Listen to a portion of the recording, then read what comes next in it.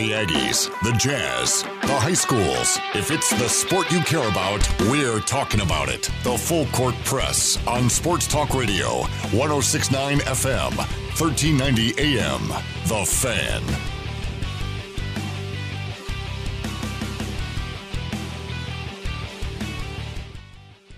Good afternoon, everybody. Eric Frandsen with you on a Monday, recapping a lot of the things that happened this past weekend. And, big news today. Certainly a lot of it with the Houston Astros, as you heard there at the top of the hour. Major League Baseball handing down some penalties, suspending Houston Astros general manager Jeff Luhnow and manager AJ Hinch. Houston Astros fined $5 million, future draft picks taken away, first and second round draft picks taken away in 2020 and 2021. But in the multi-page report from Major League Baseball on multiple occasions says that it was the sign stealing that was going on with the Houston Astros in the 2017 season, in which they won a World Series, was player-driven. And that they made it clear that Luhnow and Hinch did not have involvement with the scheme, yet they were suspended for 1 year, primarily because they didn't stop it. They allowed it to happen.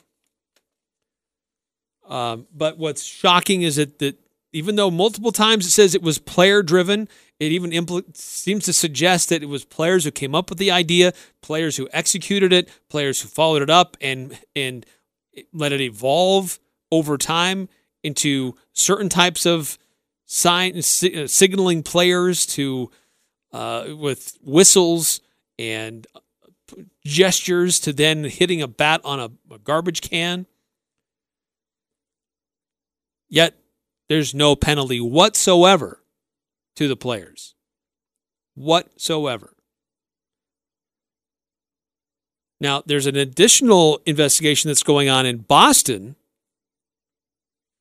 because there's an implication that there was a sign stealing going on in Boston the year that they won the World Series in 2018. Alex Cora seems to be in the middle of this. He was part of the Houston Astros. He was a bench coach during the 2017 season. He was a manager at Boston in 2018. They're starting their investigation today. There's thought that he will have a similar harsh penalty. But will any players be implicated and disciplined in this investigation, even though there weren't any in Houston? Jim Crane, he's the owner. He didn't take any action either. Well, at least with his players. Now, Major League Baseball suspended the general manager and the manager, and Jim Crane, the owner of the Astros, says, I don't want you on my staff. He's firing them. But he's issued no discipline whatsoever for his players. Now, earlier today, he held a press conference, and he says this is going on in several different places. It's a league-wide problem with sign stealing. I think there's a lot of information out there that this was a problem within baseball. Commissioner put out a warning in 2017. There was a couple teams fined. Listen, it's clear when you hear the guys talk that, they were doing, talking about what other teams did and this, that, and the other. I have no proof of any of that, and it's not my job to investigate that. The commissioner assured me that, every team and every allegation will be checked out, and he'll conduct the same investigation he conducted on us, and I'm focused on the Astros, and that's all I'm going to talk about. The other interesting things that he said, besides saying this is a league-wide problem and other teams are doing things, is that this shouldn't have anything to do to put a black cloud or taint the championship, their World Series. How does it not? I think absolutely not. I think, we've had a very good team for a number of years. Before 17, we were turning the corner. 18, 19, we have a very good team on the field this year. I think we'll have a great season. Got a lot of great players still, and I don't think it taints it. How does it not taint it? You were cheating for a full season and a half. An investigation was conducted. There was evidence. There was proof. People got suspended. Fines were levied. Draft picks taken away. How does that not taint a championship? How do players get off of this scot-free? I don't get it. I totally agree with the suspensions. A 1-year suspension, I think, is fine. I think that's appropriate. I don't think they need to be banned for life. But if they do anything similar, then they will be banned for life. But how the players have gotten off scot-free is beyond me. But there is, Major League Baseball does have a certain opinion about Houston. We talked about this last hour. This is a club that on many occasions likes to flirt with the line, sometimes going over it a little bit. They like to play in the gray area. And Jim Crane addressed, he tried to defend his team, saying we're just, doing what we do. But certainly he feels like Rob Manfred has an opinion of the culture in Houston, which isn't very favorable. I don't agree with that. I think we've got a lot of people here. We've got a lot of great people. We have over 400 people working here, and they work hard.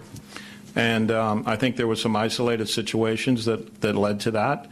We have one of the best business operations in baseball. And, I think if we did have any problems, we'll quickly define those problems and move forward in a very positive way. I don't think there's anything difficult. We had one of the best baseball operations in the business and got a lot of great results. So that didn't happen with one or two people. That happened with a lot of good people. And so we'll move forward to handle that in a very professional manner. And it's not an extremely big organization, so I think if there's any problems, we'll root them out and we'll fix it. Now, beyond the sign stealing allegations, well, this has been proven, it's not just allegations. Besides the sign stealing with Houston, there was a lot of controversy over the moves that they made to bring on a player that had problems with domestic violence. Former Astros general manager Brandon Taubman was involved in an incident in the championship series. We had directed some pretty profane remarks at some female reporters defending their decision to bring on this player that had the domestic violence problems. So he was let go. Houston fired him because first he denied what he said, and then he later apologized. But he has also been suspended for a year because of his conduct. So the Major League Baseball coming after Houston and coming down kind of hard on them as an organization, which rightfully so. But where is the discipline for the players that came up with this scheme, executed this scheme, let it evolve and change over time? I don't know. It is really, really weird. So what will happen in Boston could determine some additional penalties for some people that were kind of still connected to Houston. But we'll see what happens there, as the word is that investigation is getting underway today after this investigation with Houston has concluded.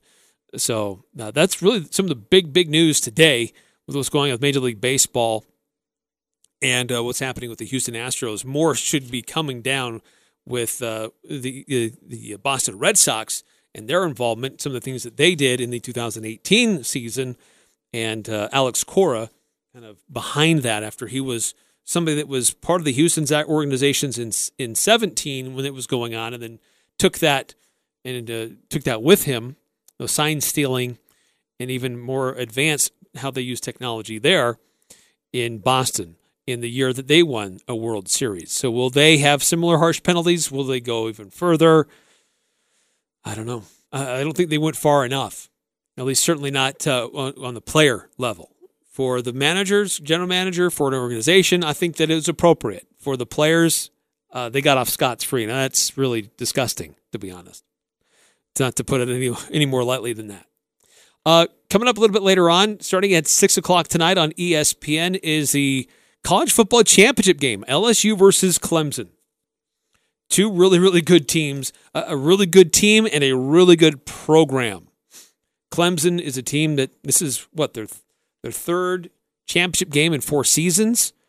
This is a program that knows how to win. If they win tonight, this will be the first college football team to win 30 games in 2 years. Incredible. Absolutely incredible. But LSU has had an incredible run of their own this season. Can they be slowed down? Can they be stopped? They're most known for their offensive proficiency, for their weapons at their wide receiver position, a great running back, and the Heisman Trophy winner at the quarterback position. So the defenses are going to be could be the keys in this championship game tonight. Dave Aranda, formerly defensive coordinator at Utah State, he's the highest paid assistant in all of college football. Will he earn his paycheck tonight? The other one is Brent Venables, who is on the other side defensively for Clemson. And he's done a really good job with the Clemson Tigers over the last few years. And he's going to have his hands full. Does he have as many defensive studs as he did a year ago when they won it? Probably not. So how will they be able to try to slow down things with LSU? Interesting article, interesting piece on ESPN by Adam Rittenberg and Chris Lowe. They reached out to several different Power 5 coordinators, defensive coordinators and offensive coordinators, to give their perspectives on how would you slow down or stop LSU offensively? How would you slow down or stop Clemson offensively? And then the same thing with the defenses. So they talked to offensive coordinators and defensive coordinators. And really interesting to see what some of their thoughts were. That Clemson will probably just need to maybe even adopt what Auburn did. The only team all year that was able to hold LSU under 30 points. They were only allowed 23. And basically they were playing in what they referred to as a third down defense all the time, dropping a lot of people back and just expecting that they're going to throw on every down. They were able to move the ball up and down the field, but they were not able to score and get into the end zone quite as much. And so will Clemson try to adopt something similar, or will they really muddy things up at the line of scrimmage and try to get after Joe Burrow? Trevor Lawrence really has been under the radar much of the year because of all the attention that went to Joe Burrow, Jalen Hurts, even with what was going on at Ohio State. But he has certainly shined in big moments. And this could be, I think, a tremendous championship game worth watching. And looking at this, and I'm going to continue to get your score predictions for this, 435-339-0321. Text in who you think is going to win tonight, what you think the score will be, 435-339-0321. Will Dabo Sweeney get another one? Will Coach Orgeron get his first? But this is what these coaches, what these coordinators at Power 5 schools who have played against and have watched LSU and Clemson. Here are some of the things they think might happen tonight. A Power 5 defensive coordinator, and everything that was said under anonymity, didn't disclose who this is. But he said, my initial thought is that LSU will win. It probably won't be close when it's all said and done. Power 5 offensive coordinator, I'd be shocked if Clemson can hang in there. Shocked. I could see it being a 24-point game. And a Power 5 head coach, I think LSU wins. It's probably the two best offenses in college football, and LSU's defense is better than Clemson's. Another Power 5 defensive coordinator, I think LSU will win. I wouldn't discount Clemson ever, but I think LSU's the better team. Everybody's going for LSU, but almost everybody was going for Ohio State in the semifinal. and Clemson had other plans. Got a text in from 2197 saying LSU 41, Clemson 45. A lot of points in this one, not a lot of defense.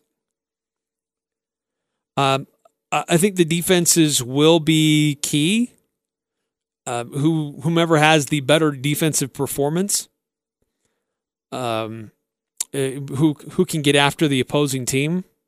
Both of these teams are probably a little bit better known for what they've done offensively. But let's consider a few things about Clemson that, we have to definitely consider about what they can do defensively. They lead college football in points allowed at only 11.5 points per game. They lead college football in passing yards allowed, giving up only 151.5 yards per game. They lead college football in interceptions per pass attempt at 4.9%. They rank second in yards per play and second in red zone touchdown percentage allowed. So this Clemson defense is for real.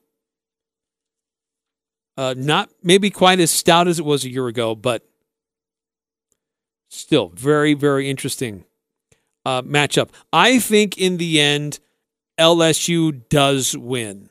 I don't think it's going to be a runaway like some of those coordinators were talking about.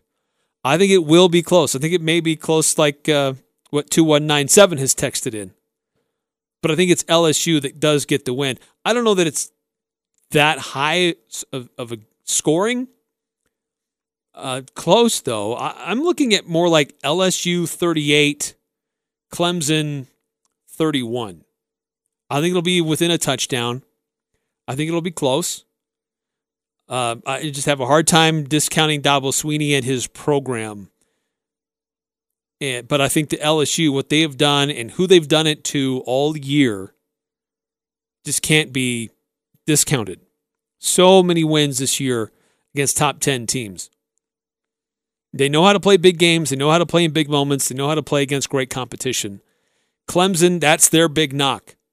I think that's why a lot of people thought Ohio State was going to win that one in the semifinal. But they got it done. But Clemson really hadn't played too many big games all year. LSU is more battle-tested. They're more ready for it. I don't know. If you got a different opinion, I'd love to hear it. Text us in and let me know what you think the score is going to be for tonight. If you agree, if you think LSU is going to win, I'd love to get your score. If you think Clemson's going to pull the upset, I'd love to see that as well. 435-339-0321. Text me who you think is going to win that one. The game will be at 6 o'clock. It's going to be shown on ESPN for the championship in college football. All right, coming up next here on the Full Court Press, we'll get into the Utah Jazz are on a hot streak. We'll talk about the Utah State men's basketball team. We'll hear from Craig Smith. We'll hear from Sam Merrill. And one of the developing stars coming off the bench for USU is Sean Bairstow, playing meaningful minutes and having a big impact for Utah State when he comes off the bench. We'll hear from him as well, along with some updated standings in the Mountain West and the updated net rankings in college basketball. Is Utah State an at-large team? So far, the answer is no. There's still work to be done for USU. It started on Saturday to repair that and be in position to be there, but still a lot more has to be done. So we'll get you some updates on that as well. Coming up right here on the Full Court Press, 106.9 FM, 1390 AM, The Fan. It's the Full Court Press, weekday afternoons from 4 to 6 on Sports Talk Radio, 106.9 FM, 1390 AM, The Fan.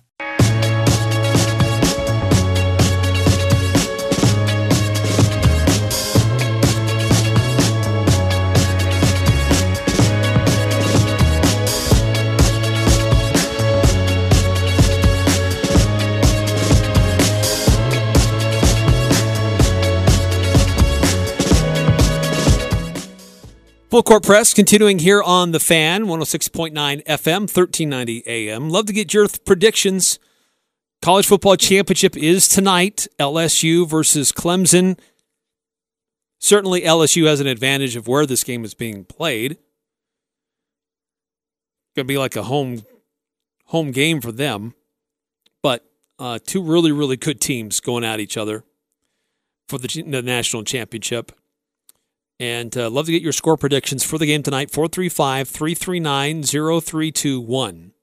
Text it in, let me know who you think's going to win. What's the score going to be?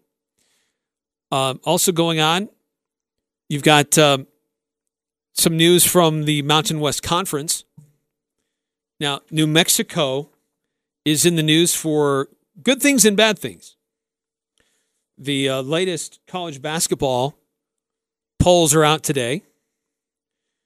And looking at who's ranked and what's going on there in the current standings. When you look at the rankings for college basketball, San Diego State still ranked very high. And not a lot of movement for them. In the coaches poll, they did move up one. They're at number 6. In the AP poll, they remain unchanged at number 7. But what's interesting, in the coaches poll, New Mexico is receiving votes. They're receiving 3 votes in this week's poll. Now, New Mexico, they're 4-1 in conference play. They're 15-3 overall. It's a good year, pretty good season. But there's a big but that's coming. It's had its own fair share of controversy there in Albuquerque. They've had some guys suspended indefinitely. Carlton Bragg was one of those, and he was reinstated. He had a 3-game suspension. There were an investigation about some sexual misconduct allegations between him and another student. But then, early Sunday morning, Carlton Bragg Jr. is arrested.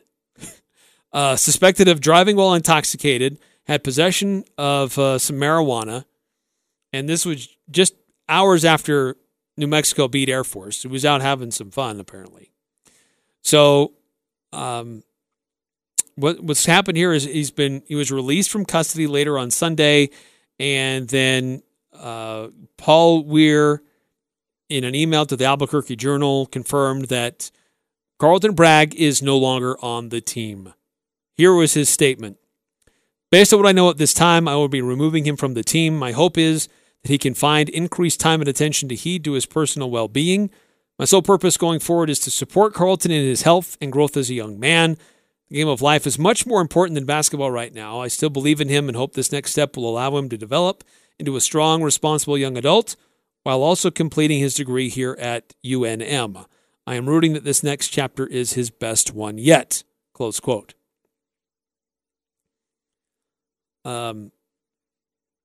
So what happened is about almost 1:30 a.m. He's driving a white BMW and goes through a sobriety checkpoint, and they pull him over.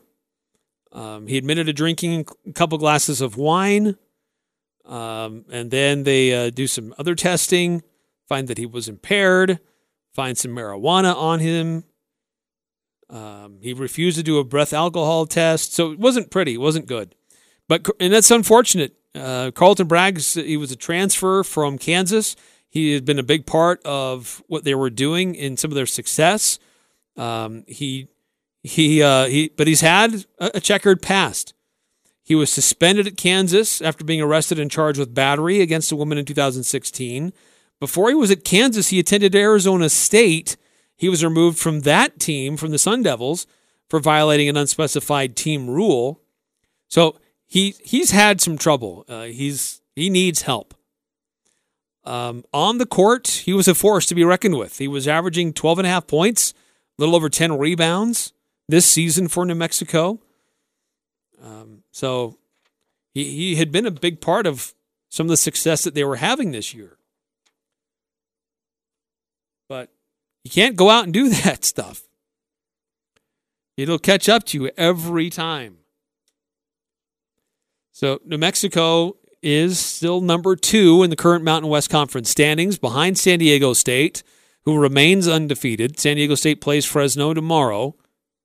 New Mexico is 4-1. UNLV coming into their own. They're 4-1. Nevada is 3-2. Boise State, Utah State at 3-3. Air Force, Colorado State at 2-3. San Jose is at 2-4. Fresno's at 1-4, and Wyoming a paltry 0-6. Cowboys, wow, really, really struggling this year. So the net rankings come out. Now, they're updated every day because games pretty much happen almost every day now, the way that college basketball schedules work.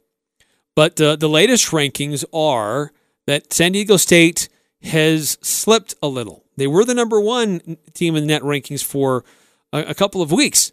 They're down to number 4, still very, very highly rated.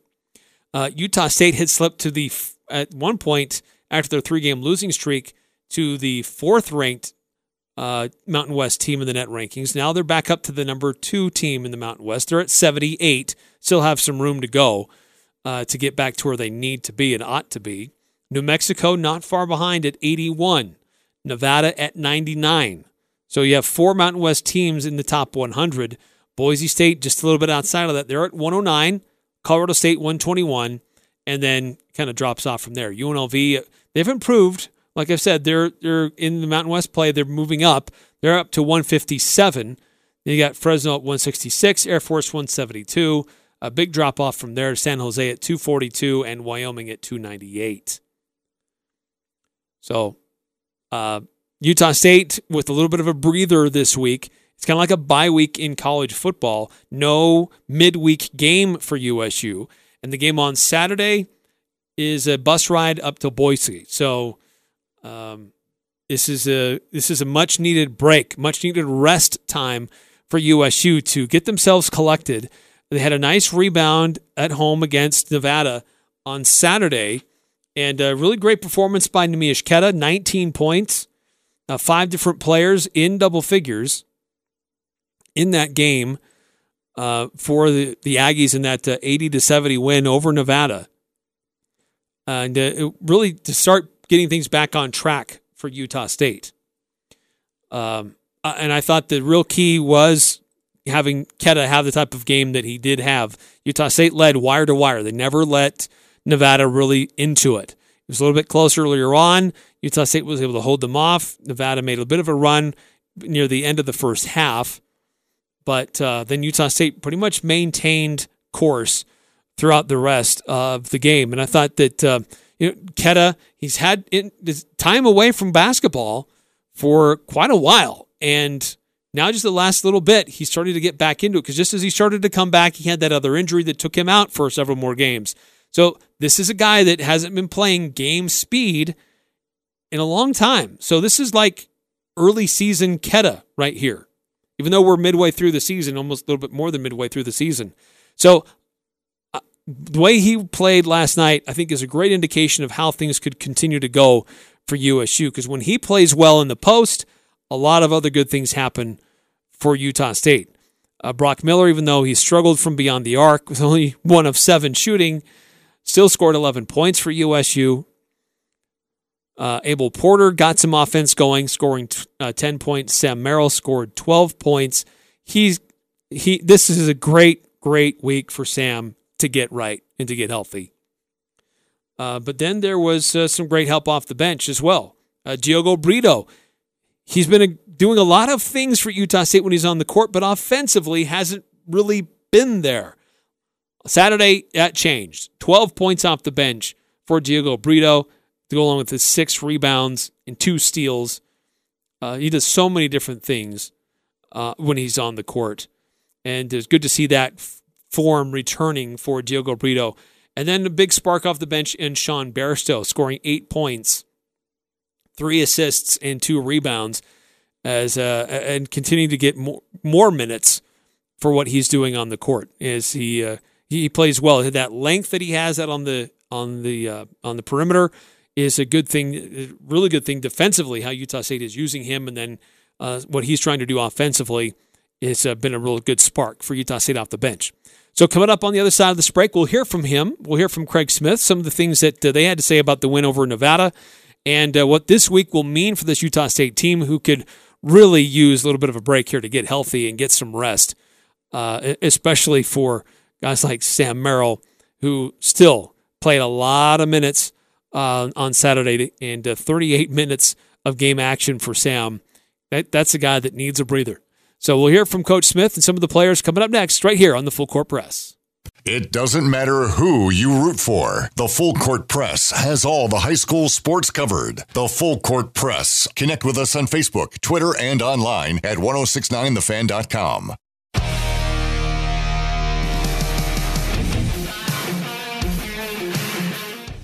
Eric Frandsen with you here on a Monday here on the Full Court Press. Thanks for tuning in. Hope you had a great weekend. Getting things started on a new week. College football championship game tonight. So we had a crazy weekend in the NFL. Kind of a snoozer game Saturday on the opener, but then some great games that followed. Utah Jazz with a great come-from-behind win and then totally took control in the fourth quarter at Washington. Man, the Jazz are on a hot streak right now. We'll get into that a little bit later on, what they've got coming up. And something new, a new wrinkle. And it's something that's been widely anticipated will happen later this week, and the Utah Jazz are involved. No, it doesn't have anything to do with Mike Conley. But Utah State basketball had a nice win on Saturday against Nevada, a team that had been playing pretty well. This is Nevada going into that game where they were 3-1. They were definitely in the top tier of the Mountain West. But Utah State doing better, finding their groove. Certainly a big part of that was Neemias Queta and how well he played. But another big part of that, too, was Sean Bairstow. A spark off the bench. Utah State going with a deeper bench, more rotation. This is a team that went at a very small rotation, only playing 7 guys for quite a few games early in the season, and I think that contributed to some of the struggles they had a week and a half ago, where guys were just running ragged, and that wasn't a very deep bench or not a very developed bench. That has been changing recently, and certainly I think it was a big part of what helped them secure the win against Nevada on Saturday. But as we said, Sean Bairstow played a big part of that. He played a nice role off the bench for USU with 8 points in 23 minutes of play. He had 1 3-point shot. He had 2 rebounds and 3 assists. Overall, Utah State shared the ball very well. 20 assists.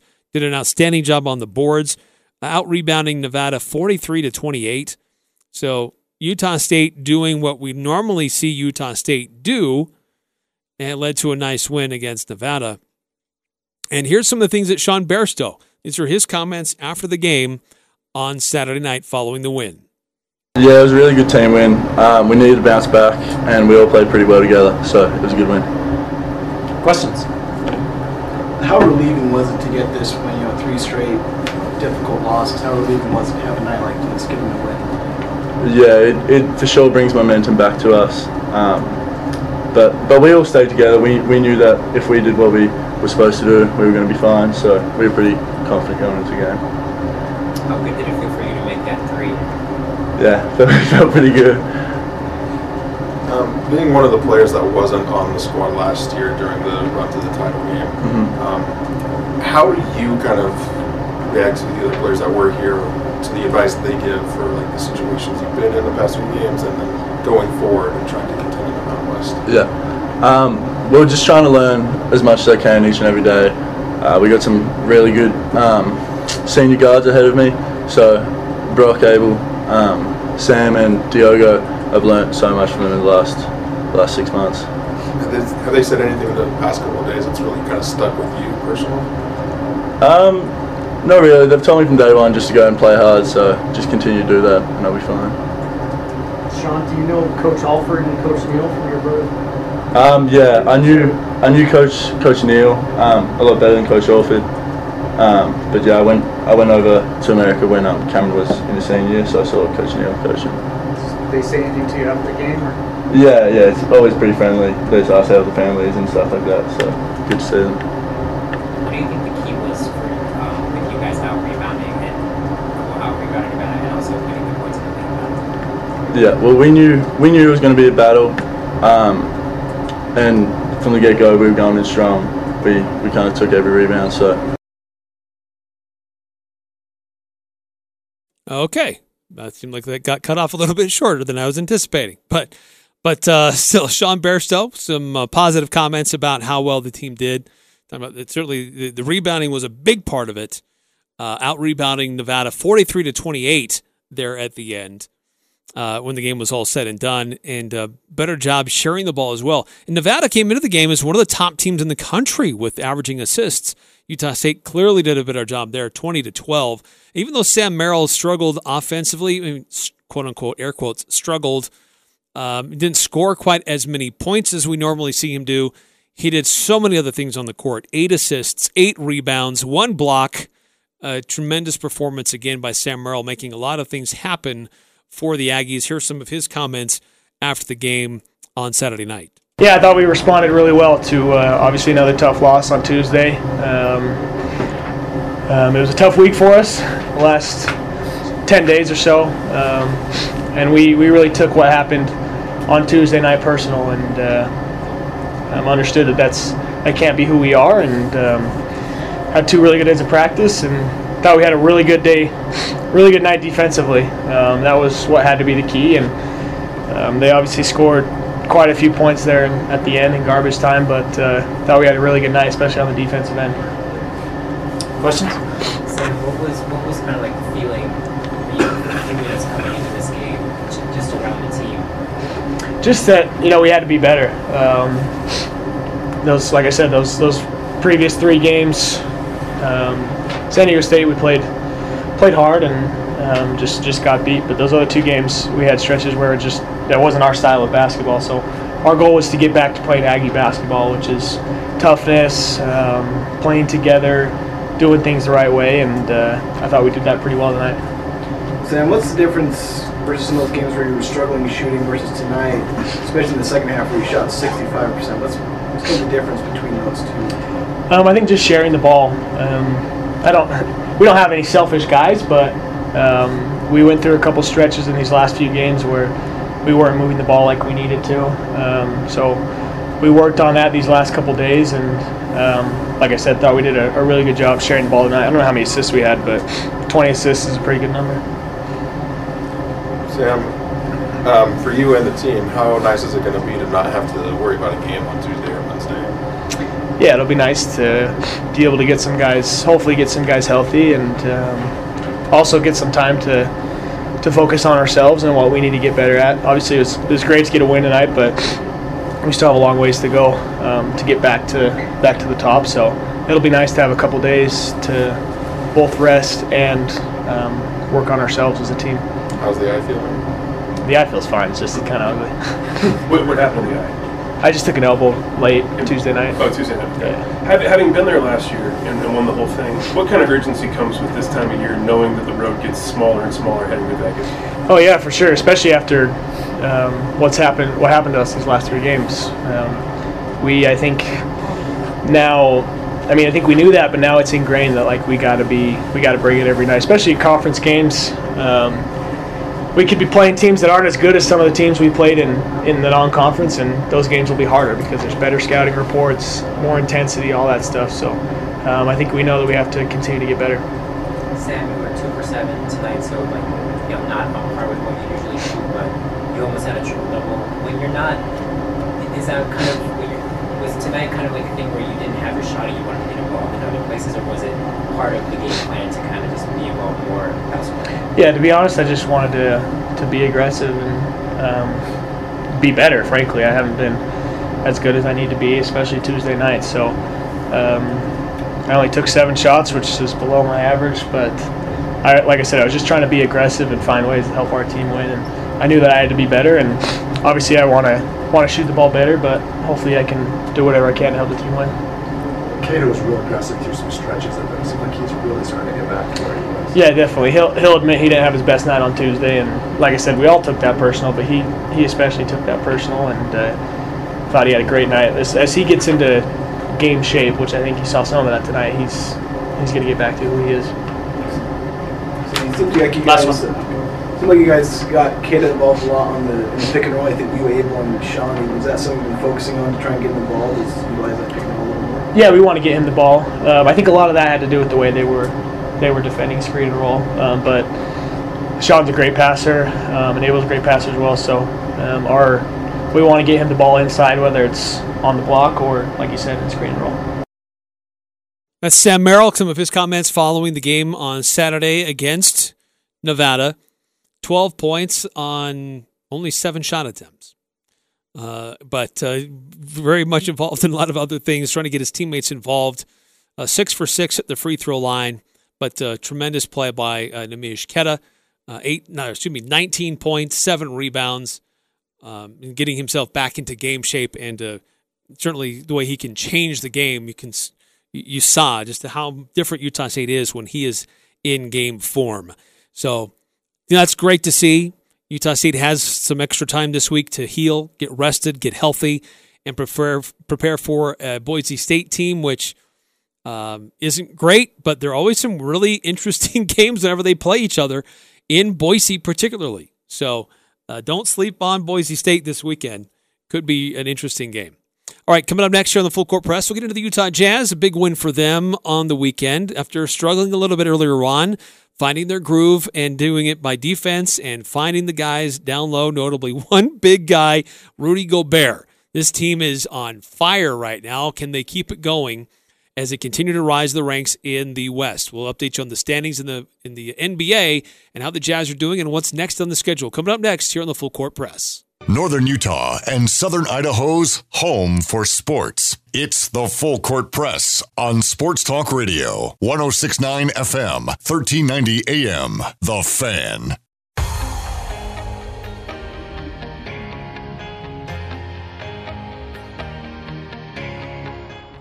The Utah Jazz, certainly one of the hottest teams in the NBA right now. The Jazz have won 9 in a row.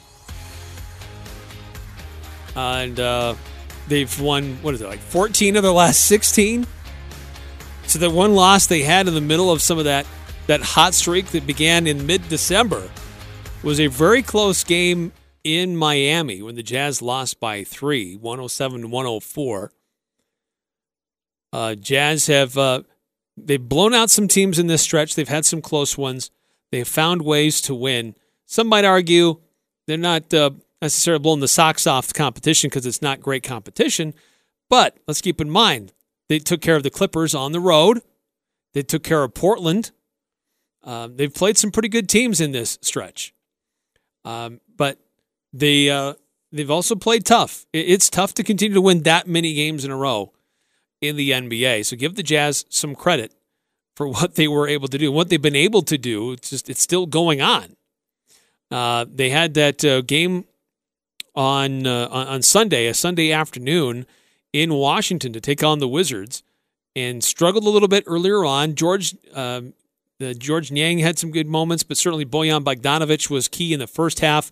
And then Jordan Clarkson and Rudy Gobert really got it going. And I think the ball handling of Joe Ingles, those three were just absolutely critical for how the Jazz were able to pull things off in that fourth quarter and really pull away.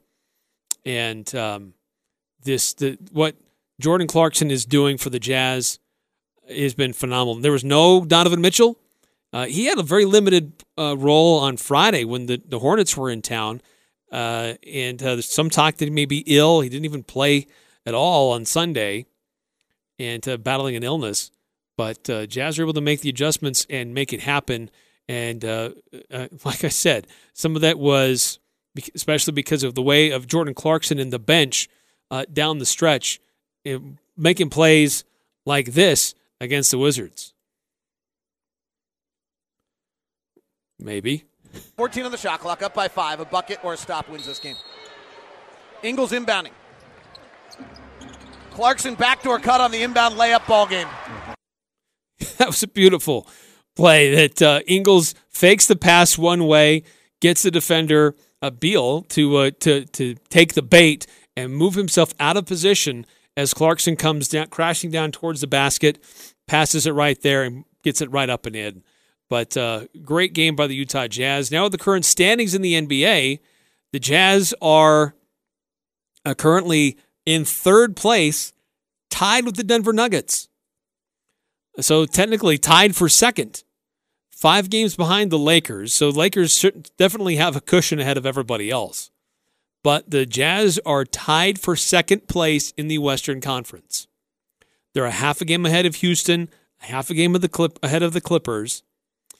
And so the Jazz have made some big gains over the last 30 days. And here's what they have still to go. Now, they're at Brooklyn on Tuesday. Kyrie Irving is back for Brooklyn now. He's missed a lot of games, but he's back. And his first game back was last night, just the other day. And so he's back in action. Jazz will face him tomorrow.